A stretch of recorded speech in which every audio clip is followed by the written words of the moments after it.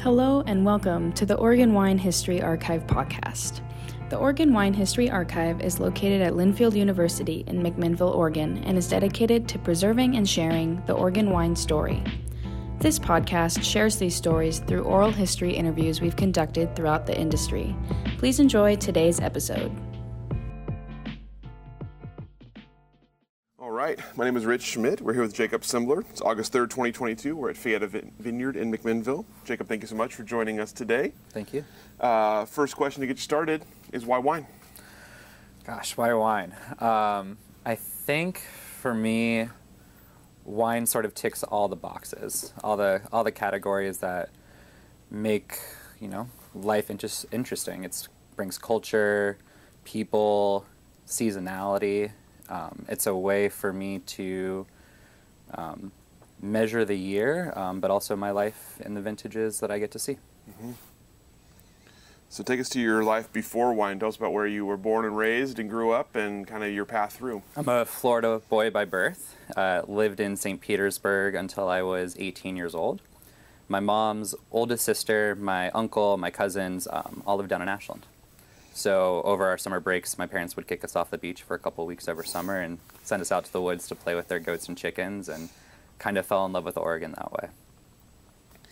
So what was your kind of path after high school? I knew that I wanted to work outside. There was a moment where I was thinking about getting into forestry or animal rehabilitation services. I did a couple internships in college as well as in high school working with rehabilitated animals, seabirds in Florida, and then the Cascade Raptor Center in Eugene. And then in college, I had an internship opportunity in Scotland with seabirds. It was an opportunity to focus on animal education, wildlife education, without the rehabilitation facility in place. It was a distance learning campus. So it was a way to kind of build upon those skills that I already learned at those other facilities. But the internship fell through, and I was using a third-party international internship company in college to help place me in that program. And so they helped shuffle me into a different direction, or to still utilize their internship services. And that was an organic gardening internship in Northern Ireland at a Tibetan Buddhist retreat center. And so I lived there for 3 months at a residential facility where we grew all of the produce that fed the full-time residents and then the tourists that would come to spend the weekend with us. It's a pretty big thing. Jump there, yeah. But it was at the Buddhist Center that I learned a lot about their farming practices, which then took me to biodynamics. So I was an environmental studies major at University of Oregon with a sustainable agriculture focus, and then was able to kind of take that experience in Ireland, kind of focus on biodynamics, and then I was given a book by one of my TAs, by Catherine Cole, called Voodoo Vintners. And that was my introduction into the Oregon wine industry, was kind of taking this passion of biodynamics and then seeing it applied in the wine industry. So before we talk about that, I'm curious what it was about biodynamics that appealed to you. I'm a 1990 born millennial. It was kind of this way of combining my love of Harry Potter and magic of farming. You have astrology, you have the preparations, which was very much like potion making, transmutation, transfiguration, everything kind of came together in this way that really seemed to tick all my boxes, spark all my interests, and I loved the community around biodynamics. Yeah, tell me more about that, the community around it. What did you find kind of in the early days of biodynamic community? Well, Catherine Cole's book kind of put me on a path of the wineries that I have spent time working with. I spent 3 years working at Brooks Winery and their hospitality while I went back to school for vineyard management. And I'm currently helping out at Brickhouse right now in their hospitality as well. It kind of found a path for me to follow towards like-minded individuals in the wine industry, where we were passionate about ways to kind of shake up the system and to look at, more holistic farming practices.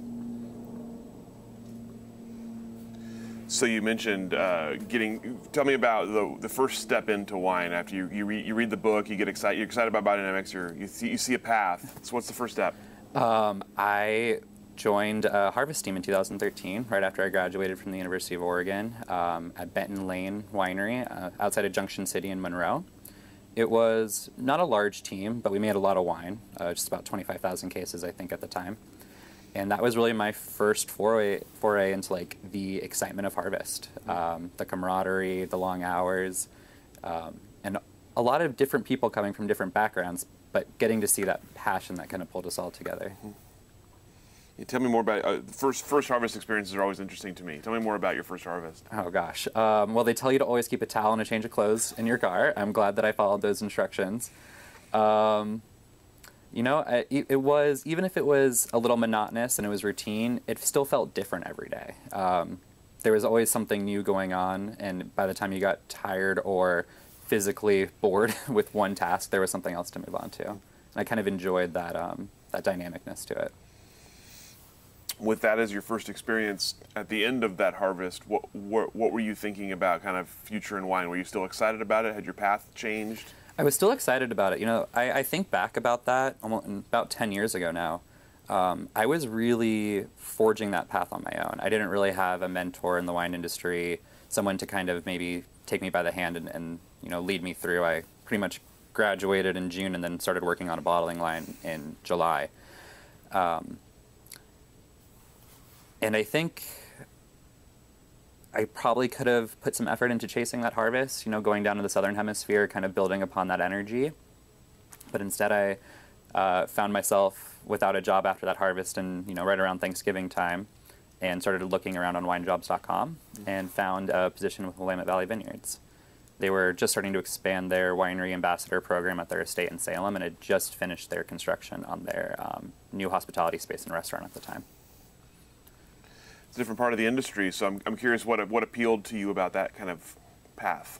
Well, the first thing that I recognized about Willamette Valley Vineyards is they had a relationship with Cascade Raptor Center, which was the raptor rehabilitation facility in Eugene that I was spending time with. They have a barn owl release program where they release barn owls through their live certification. And so here was this kind of, you know, joining of two different passions of mine. Again, my wildlife rehabilitation work, and again in wine. And that kind of inspired me. Okay, this is a company that has some like-minded values in that regard. And so I applied and started working there just after the new year. And tell me about that experience. That was interesting. You know, that was my first time really in a pretty big environment in a job after college. And I think they recognized and saw this, you know, passion in me, this drive to want to, you know, be in the wine industry.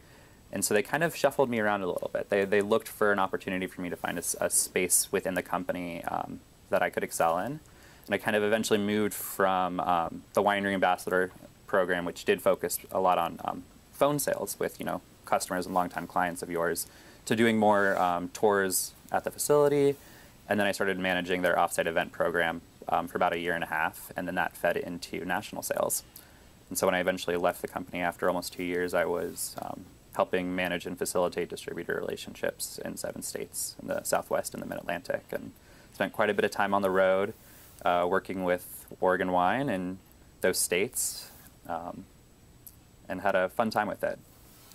It's quite a bit of progression in a fairly short amount of time. Yeah. What did you enjoy about, of the different tasks you had, what were the most enjoyable ones? You know, I really enjoyed the work with. You know, I liked meeting the sales reps, the district managers. You know, doing those general sales meetings in front of a team of 100 people was a little intimidating, especially when you're so far away from home. You know, the focal point of what you're talking about. You're essentially bringing Oregon wine to someone sitting in a, you know, big conference room in New Mexico. But I enjoyed that challenge, and it kind of, you know, fed into what I love about the wine industry. Again, was getting to, you know, meet new people and have this kind of connecting force between all of us. With wine, I really do feel like you can get the grower, the winemaker, and the, you know, the person at the final step of the way who's going to be working with that wine at the same table, and they can have a, you know, really fulfilling conversation. I'm not really sure how many industries or products where you get to have those kinds of conversations every step through the chain. Mm-hmm. What did you find about Oregon wine's sort of the view of it or the reputation of it nationally?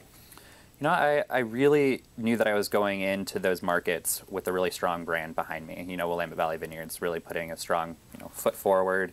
These were teams that had worked with the wines for a long time, and so it was really, really cool to come into their market and see the love for Oregon and Oregon wine. So at the end of the time, you mentioned you're out on the road quite a bit. You're in a lot of different places, managing people. So, were you starting to map out a career path in your head at this point? Is there something you wanted to do? I knew that towards my progression through the national sales work at Willamette Valley Vineyards that I was getting a little further away from what initially got me into wine. And it was in 2015 that I did eventually say goodbye to them, and then that September enrolled at Schmidt vineyard management program. So pulled the e-brake of sorts.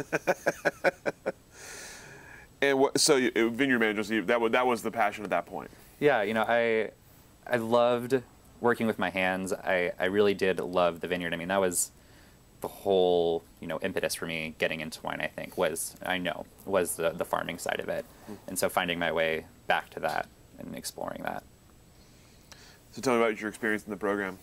I loved it. I have 2 undergraduate degrees from the University of Oregon that mean a lot to me, environmental studies and Judaic studies.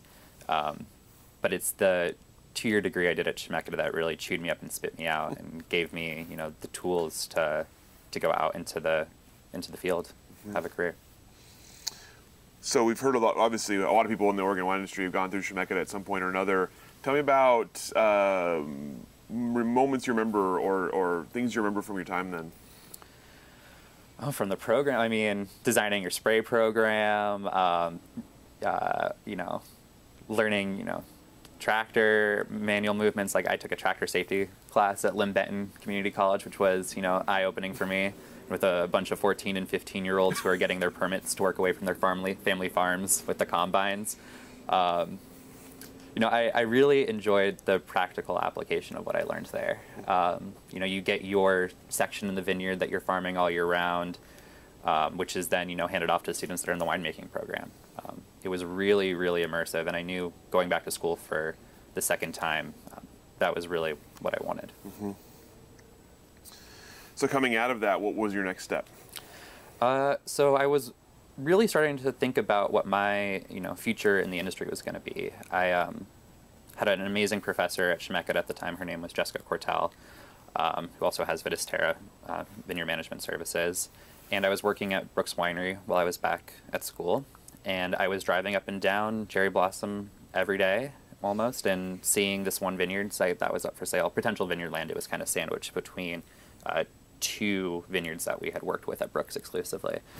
And it just was something in the back of my head that I kind of looked at that piece of land and knew that this was where I wanted to be eventually, was kind of controlling the means of production and really finding, that piece of property that was going to be not just, my forever home, but also where I could kind of have that living, learning classroom of my own and exercise that passion.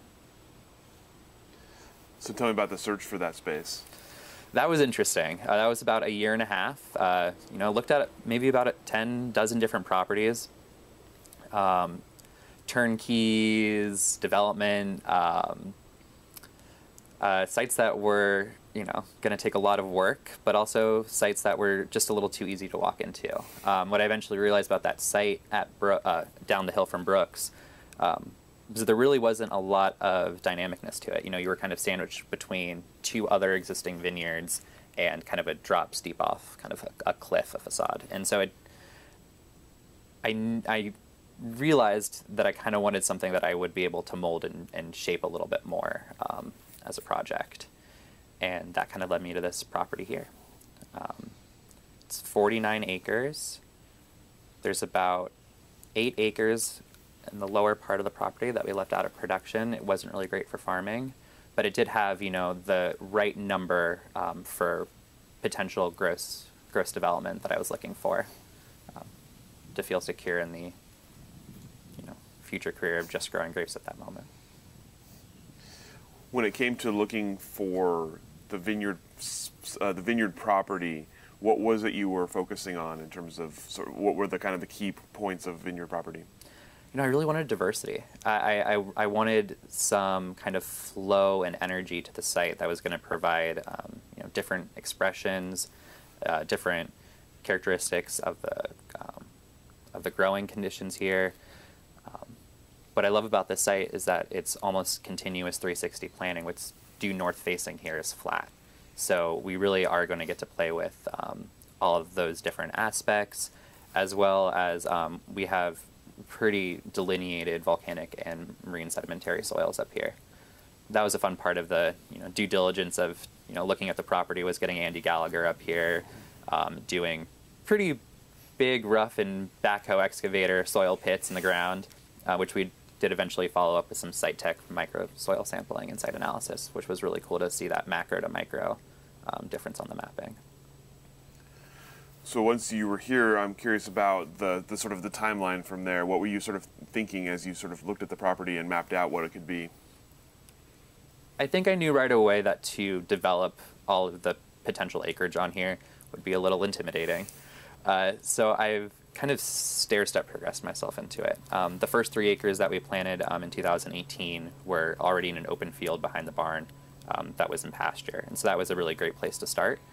Did 1.5 acres each of Pomard and Wadensville back there, and then started focusing on the rest of the property. So about 30 acres was in timber. That was all harvestable, had been farmed since the 1960s. And so looking at a couple different timber cruises, we were able to find a company to work with, and then the timber sales actually helped offset the cost of production. As you were kind of laying it out, what did you have in mind for, you mentioned starting with Pinot Noir. Yeah. What else did you want to plant, or were there other things you wanted to plant here, or was it going to be Pinot Noir? I knew it was going to be Pinot Noir to start. I couldn't be doing what I'm doing if it wasn't for my grandfather and my father's passion as well in wine. They're huge fans of Oregon Pinot Noir. It was my introduction to Oregon Pinot was through them as well when they would come up and visit me in college.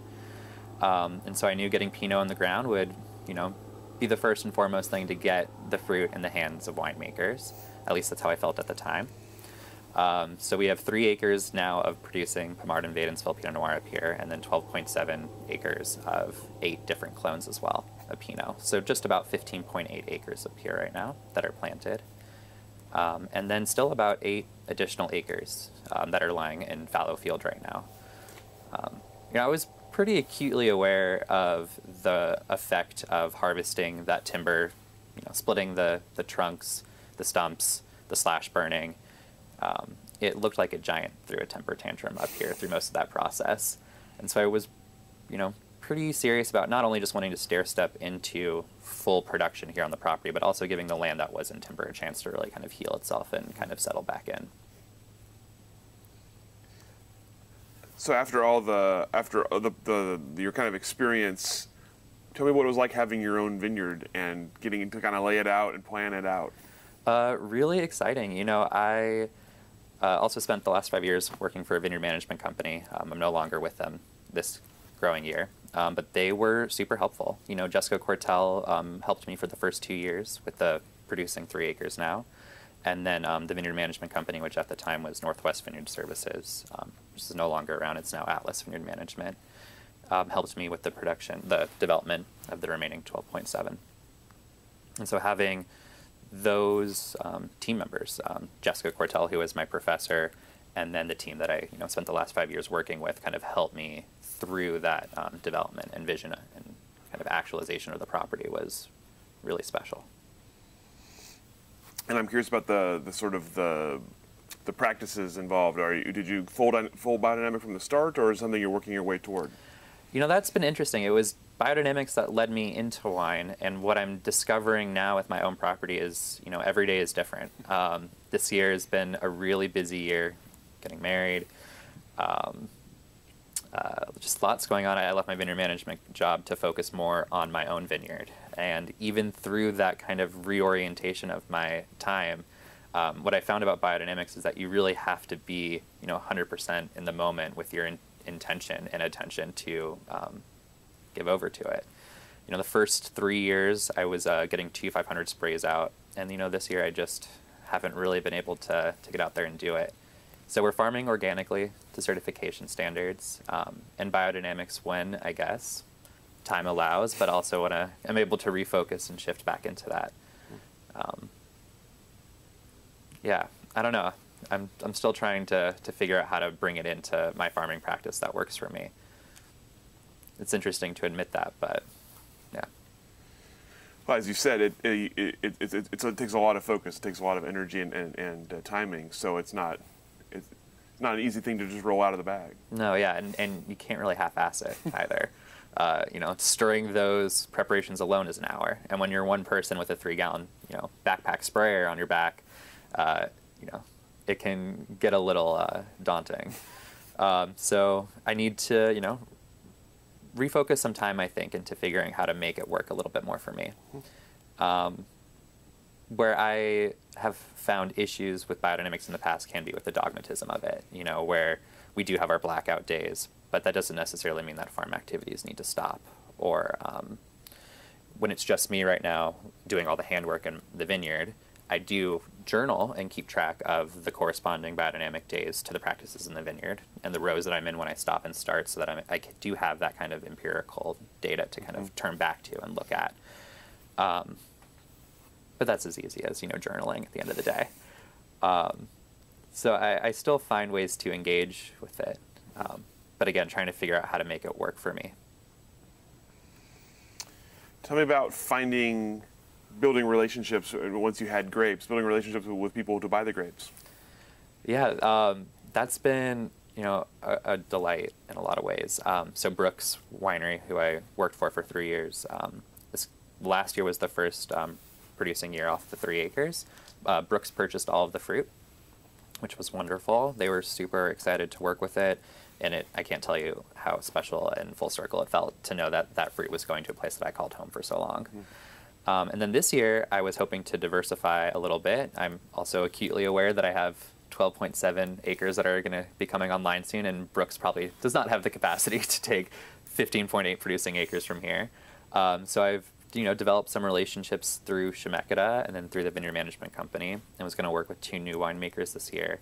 But after the frost in April, it was the Pomard block that I was going to be kind of slicing and dicing to work with those winemakers with. But the Pomard is a few days earlier than the Wadensville and really got hit hard by the frost, unfortunately. Crop estimate is always going to be a little bit more of an art than a science, and kind of seeing the variability out there of the fruit set and kind of how the vines were holding and hanging on to their fruit, I had to make a tough call of deciding that it would still be easier this year to sell all the fruit to one winery as opposed to trying to get out there in the field and divvy it out. So I want to back up for a second. You mentioned Brooks, and we kind of glazed over it there. So tell me about your time at Brooks and sort of the meaningful experiences there for you. Yeah, Brooks was a winery that I was aware of through Catherine Cole's book, Voodoo Vintners. The book, I believe, is dedicated to Jimmy Brooks, who passed away in 2004.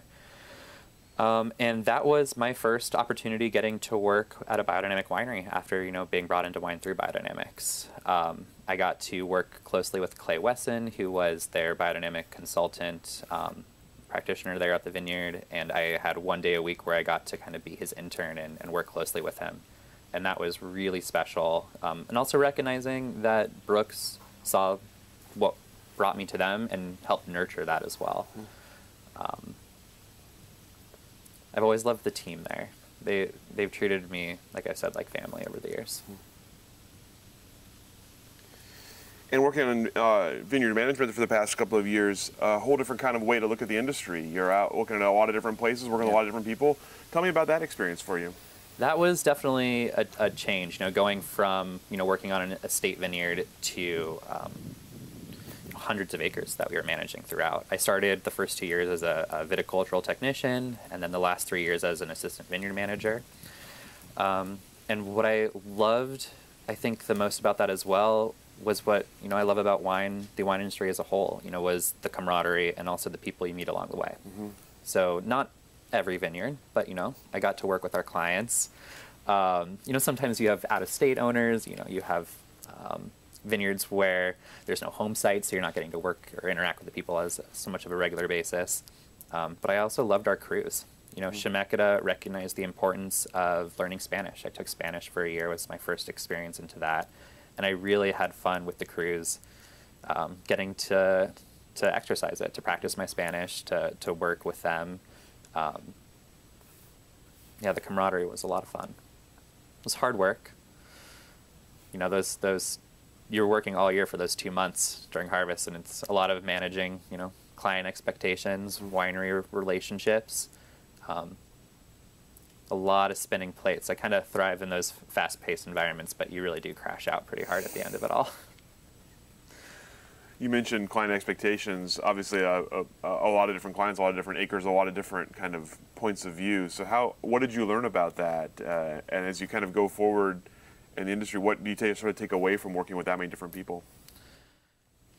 I guess what I really took away was seeing how everybody's passion is going to express itself a little differently. You know, what they're interested in doing and what they're seeing, what their bottom line is, what their top line is. Making sure that you rise to meet those expectations, but also understanding and appreciating that farming is at the mercy of the weather and nature. There's no such thing as a fair-weathered farmer, and you really, get to test your own limits in that environment as well. You know, what you're capable with, whether you're out there working in, 35-degree temperatures in the winter during pruning, but it'll push your limits. Mm-hmm. Yeah. Mm-hmm. I really, appreciated getting to learn from so many different winemakers, understanding the relationship between grower and winemaker. Sometimes those energies are in focus and in line, and sometimes they're oppositional.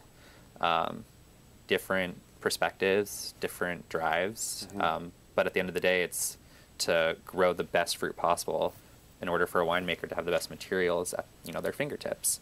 And kind of finding the balance between that is always interesting and a lot of fun. So you mentioned kind of the lack of fair weather farming and the kind of dealing with nature and limits. That kind of leads me to my next question. I'm curious about 2020 for you and all the facets of 2020, both harvest of 2020, pandemic, etc. Tell me about sort of the effects 2020 had on your work and your life, and the reactions and changes you had to make. Yeah, 2020 was tough. Not only going into a global pandemic, but also the fires that followed in September. Something that I'm really quite proud of as an industry is that, about 5 or 6 of us, some of the larger vineyard management companies, some of the larger wineries that have their own in-house vineyard management teams, we met together to kind of discuss how harvest was going to look, during a global pandemic, discussing, as farmer labor contract crews move throughout the valley, as, new teams show up on new vineyards each day, the kind of close-knit interaction that occurs when you're doing piecemeal pay for punch per buckets, at the harvest bins. So we met as a team, as an industry, to talk about what that was going to look like and kind of put in some best practices ahead of that. PPE was where it needed to be, rightfully in the hands of first responders, but that also was hard on our guys as well. We needed our Tyvek suits, our KN95s for the spray programs. So you have your backup inventories. You always have something left over at the end of the year. But it was difficult to source those materials, and that was hard for our guys. Mm-hmm. Bringing in different masks that they weren't used to. Maybe they're a little tighter, second band around the head. You want your team to be comfortable, and when they're used to doing something for so many years a certain kind of way. So that was something that we, were prepared and braced for. And then when the fires rolled in, it was kind of a little bit more hectic and kind of trying to figure out how we were going to not only, support our teams during a global pandemic, but also made sure that we had the proper PPE for picking as well. Because as you remember, the AQI was over 500 for about a week and a half, I feel like, and the conditions were just horrific. And it was really difficult trying to, work with the teams, make sure that we were being safe as well. It's really laborious picking fruit. And so to, kind of walk up and down the rows and keep reminding, your teams to please put their masks, back up on their faces because of the smoke inhalation. It was difficult. It was a challenge. It was hard conditions to be out there working. And at the end of it, I'm curious, did you feel like after all of that, you have pandemic and you're preparing for harvest and you're dealing from a pandemic perspective, then you have the fires. How did you feel you did? How did you feel harvest of 2020 ended up going? I think collectively it was a little traumatic. I think, 2021 Goldilocks vintage was a little easier to look back on 2020 in some ways. Some really hard decisions had to be made, with a lot of our clients. We had vineyards that walked away from their fruit that year.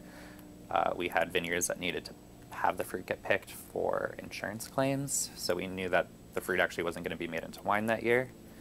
And then, where I'm working right now at Brick House, and was also a vineyard management client of ours, which is how I kind of moved into that role as well. Worked with the wines in 2020 in a way that was kind of a new to me approach in Oregon wine. It was a non-vintage blend of the smoke impacted 2020 fruit with bookended cleaner vintages from 2019 and 2021. So I get to work with a wine now that has that story of 2020 in it that I feel really proud about getting to talk about farming of that vineyard and the decisions that the winemaking team utilized. It feels a little healing, I guess, in a way, to be able to work with a 2020, not fully, a non-vintage wine that has 2020 components in it. To be able to talk about that story, I almost feel like I get to feel healed a little bit through that process. It's really interesting. I like that perspective.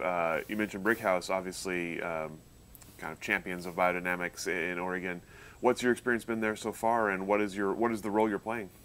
My role there, part of my coming back to Brick House was that I was working in their vineyards with the vineyard management team. So when I left the vineyard management company to focus here, I still knew that I needed something that was going to get me off the vineyard, working with people.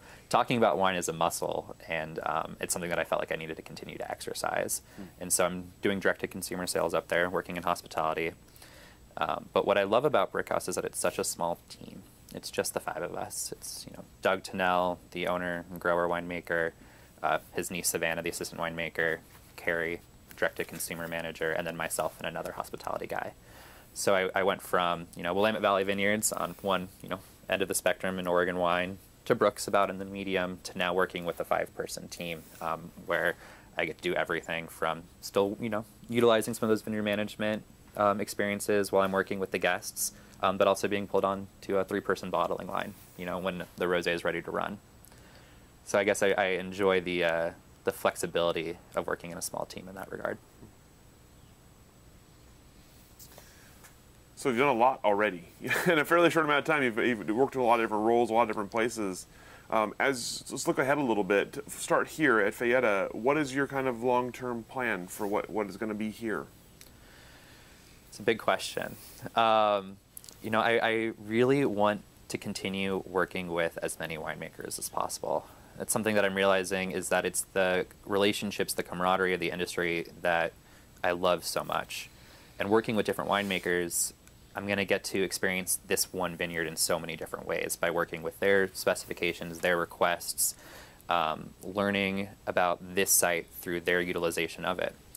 And so my dream would be to continue to build upon those relationships, see the fruit that I grow and put this love into, find a home at their wineries, and then slowly but surely over the years start pulling back some of the parcels of the property that I feel, maybe a little stronger pull towards, or, figuring out, over the years what to hold on to and what to sell. Mm-hmm. And then working, up a small brand through that process as well. But first and foremost, making a name out for the vineyard. Mm-hmm. And sort of wine life outside of Fayetta Vineyard, do you have goals in mind for other things you'd like to do, other places you'd like to be, other roles you'd like to have? Ooh. I look forward to continuing to grow as a vineyard manager here at Fayetta. I recognize the awesome and amazing opportunity and gift I've been given to be here and to farm this land. And I really want to make sure that I am giving the most of myself to this place first and foremost. I still recognize, that I have my own needs to meet as well. My own sociability needs, my desire to continue talking and working about wine with the public. That's something I did every step of the way through my career, whether it was at Willamette or Brooks, and now at Brick House. I loved going to work the market in the Mid-Atlantic, and now I get to talk to people that are visiting from Virginia. I find ways to build connections throughout my own experiences into today. But I think it needs to come back to, Fayetta in a lot of ways. I want to continue to grow to be the best vineyard manager here possible. And that comes with more and more time with my own boots on the ground here. So, yes, I'd love to go off and continue to do other things in the wine industry, but this is home base. And sort of outside of wine, other things on the horizon for you. I mean, you mentioned you're getting married shortly. Anything else kind of in the plans? We are growing the animals up here, which is exciting. We've got our goats and our chickens, ducks and geese. We have two Dexter cows showing up in the spring, which is going to be really exciting. So continue to add to that diversity. We'll have some nice organic cow manure for our biodynamic 500 preparation. So I think maybe bridging that in a little bit will help, pull some time and attention to it. I also work with Wine Country Pride, which is an amazing organization up here in the Valley, kind of bringing awareness and education to our larger Yamhill County, their LGBTQ, plus population living here. It's not just focused on wine, but we are using the wine industry as a way to kind of increase that visibility. We are raising money throughout the year that comes back directly into our community through different scholarships at the high schools throughout Yamhill County. I was a part of that scholarship process this year, which was really exciting and fulfilling. It also kind of helps, me bring focus into my own experience as a queer farmer as well, which I've been, learning more and more over the years, what that means and what that looks like for myself. How did you get involved with Wine Country Pride? How did you kind of find out about it, and what is the role you've played so far? All my friends have been participating in Wine Country Pride for the last couple years while I was still a baby organization, not yet a 501c3. I have some really good friends in Dundee, the Pollinate Flower boys. They've been really involved over the years. They helped getting the Rainbow Quest flag adventure, up throughout Yamhill County during the June, during Pride Month, and watching them kind of grow what was an opportunity to kind of, flag a progress pride flag, show your allyship, opening your doors up to the community, really kind of grow into something that was going to be much larger in a lot of ways. And, watching Remy Drabkin, Kristen Stoller, Casey Merrill kind of pull, their power trio, nonstop energy into this and kind of build up to where it is today has been really exciting to see. I think we're really excited to see Wine Country Pride be more than just Wine Country Pride Month. So doing events throughout the calendar year as well. So my partner and I have been involved with Wine Country Pride events, volunteering, helping out over the years, but it was just when the board was established that I stepped on as the role of treasurer.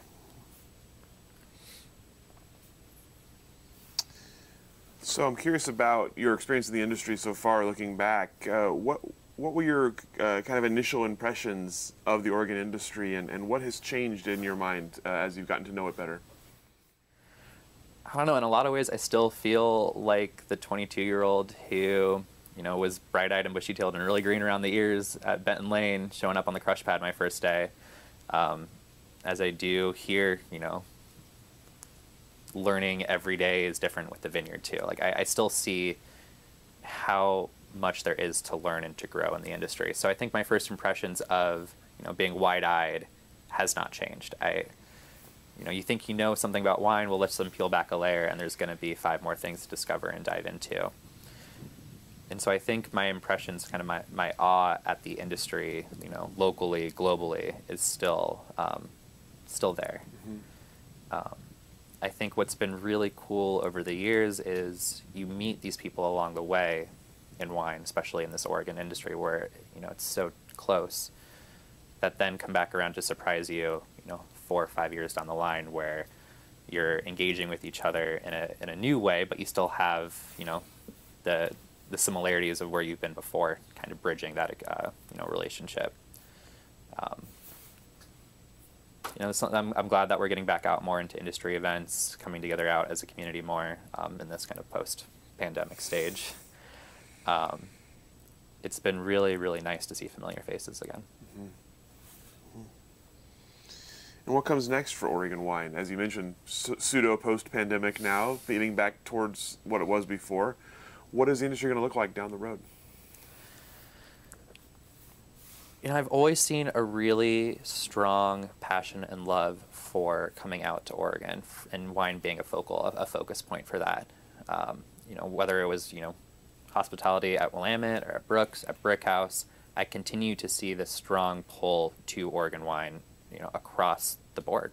Whether it's something larger like Willamette Valley Vineyards, which my parents can easily get back in Florida, or something like Brickhouse, where I feel a little bit more intrigued to ask, like, how did you find us today?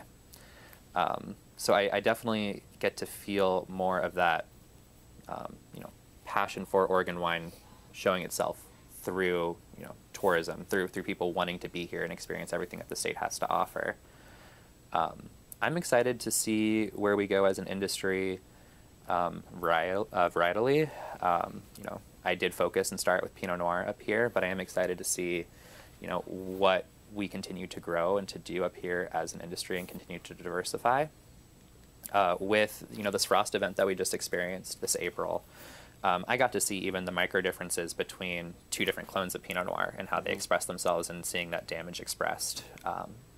I'm really hoping that, by pulling in more diversity into the vineyard, that we're continuing to kind of pad and protect ourselves in a way that doesn't mean that one inclement weather event then gets to kind of decimate out, a pretty healthy percentage of our, production out here in the valley. I think the latest numbers out of OSU's Viticultural Extension Office was something about 50% down as an industry whole this year.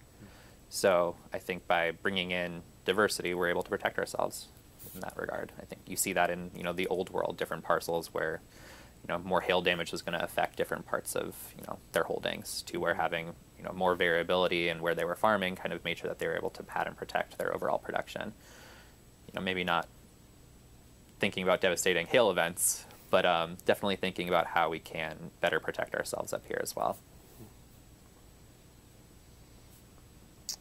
And if someone were to ask you your kind of words of wisdom or advice for getting into the Oregon wine industry, what would you tell them?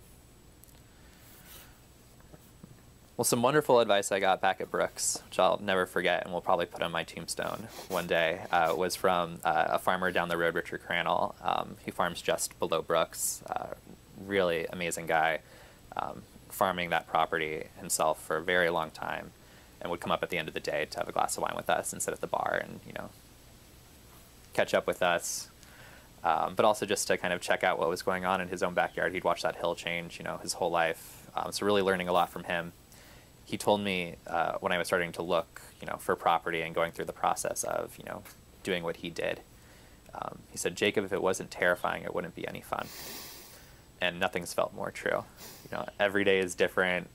Every day brings a new challenge. But it's those challenges that really bring and brighten up the reward in a lot of ways. Probably some of the best advice I've gotten. Jim Burnett at Willamette Valley Vineyards told me one time, we used to meet once a week when I was doing the national sales, that I like to have all the information before I act.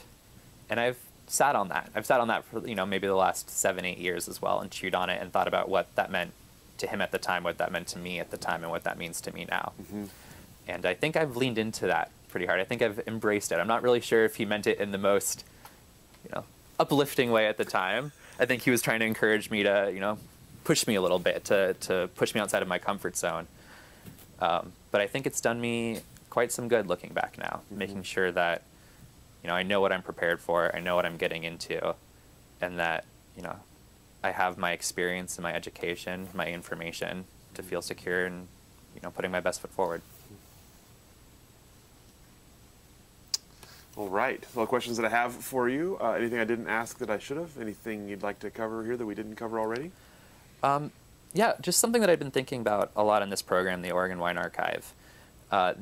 This is something that I did in college as well, something that I loved. I took a lot of folklore classes in college. I did Introduction to Folklore. I took a folklore fairy tales class, did a folklore field workshop that culminated in a 6-month-long senior project called River Stories, where we went up and down the Mackenzie River and interviewed different drift boat captains that also had year-round jobs as well. And that whole project ended up being like an info board walkthrough presentation that we did. And knowing about this project, kind of that work that I had done in college as well, I think it did lay this path for me into wine too. So I don't want to go without mentioning that. I really enjoyed getting to talk to people, hearing their stories, and then figuring out a way to package it and make it digestible and engaging for the larger community. And I see that in this project. I see the importance of it. And it also kind of reminds me of what I think was part of my trajectory and journey into wine too. For sure, absolutely.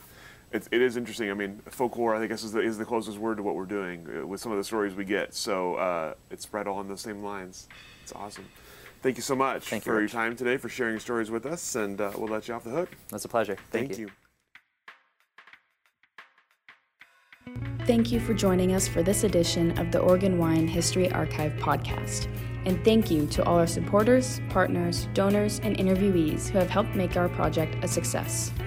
Be sure to check out our website at OregonWineHistoryArchive.org for more interviews, photographs, wine labels, and more. And stay tuned for more interviews as we tell the story of Oregon wine. The Oregon Wine History Archive podcast is brought to you from the Oregon Wine History Archive at Linfield University, with a very special thank you to all the Linfield Archive students who have contributed to these oral history interviews over the years.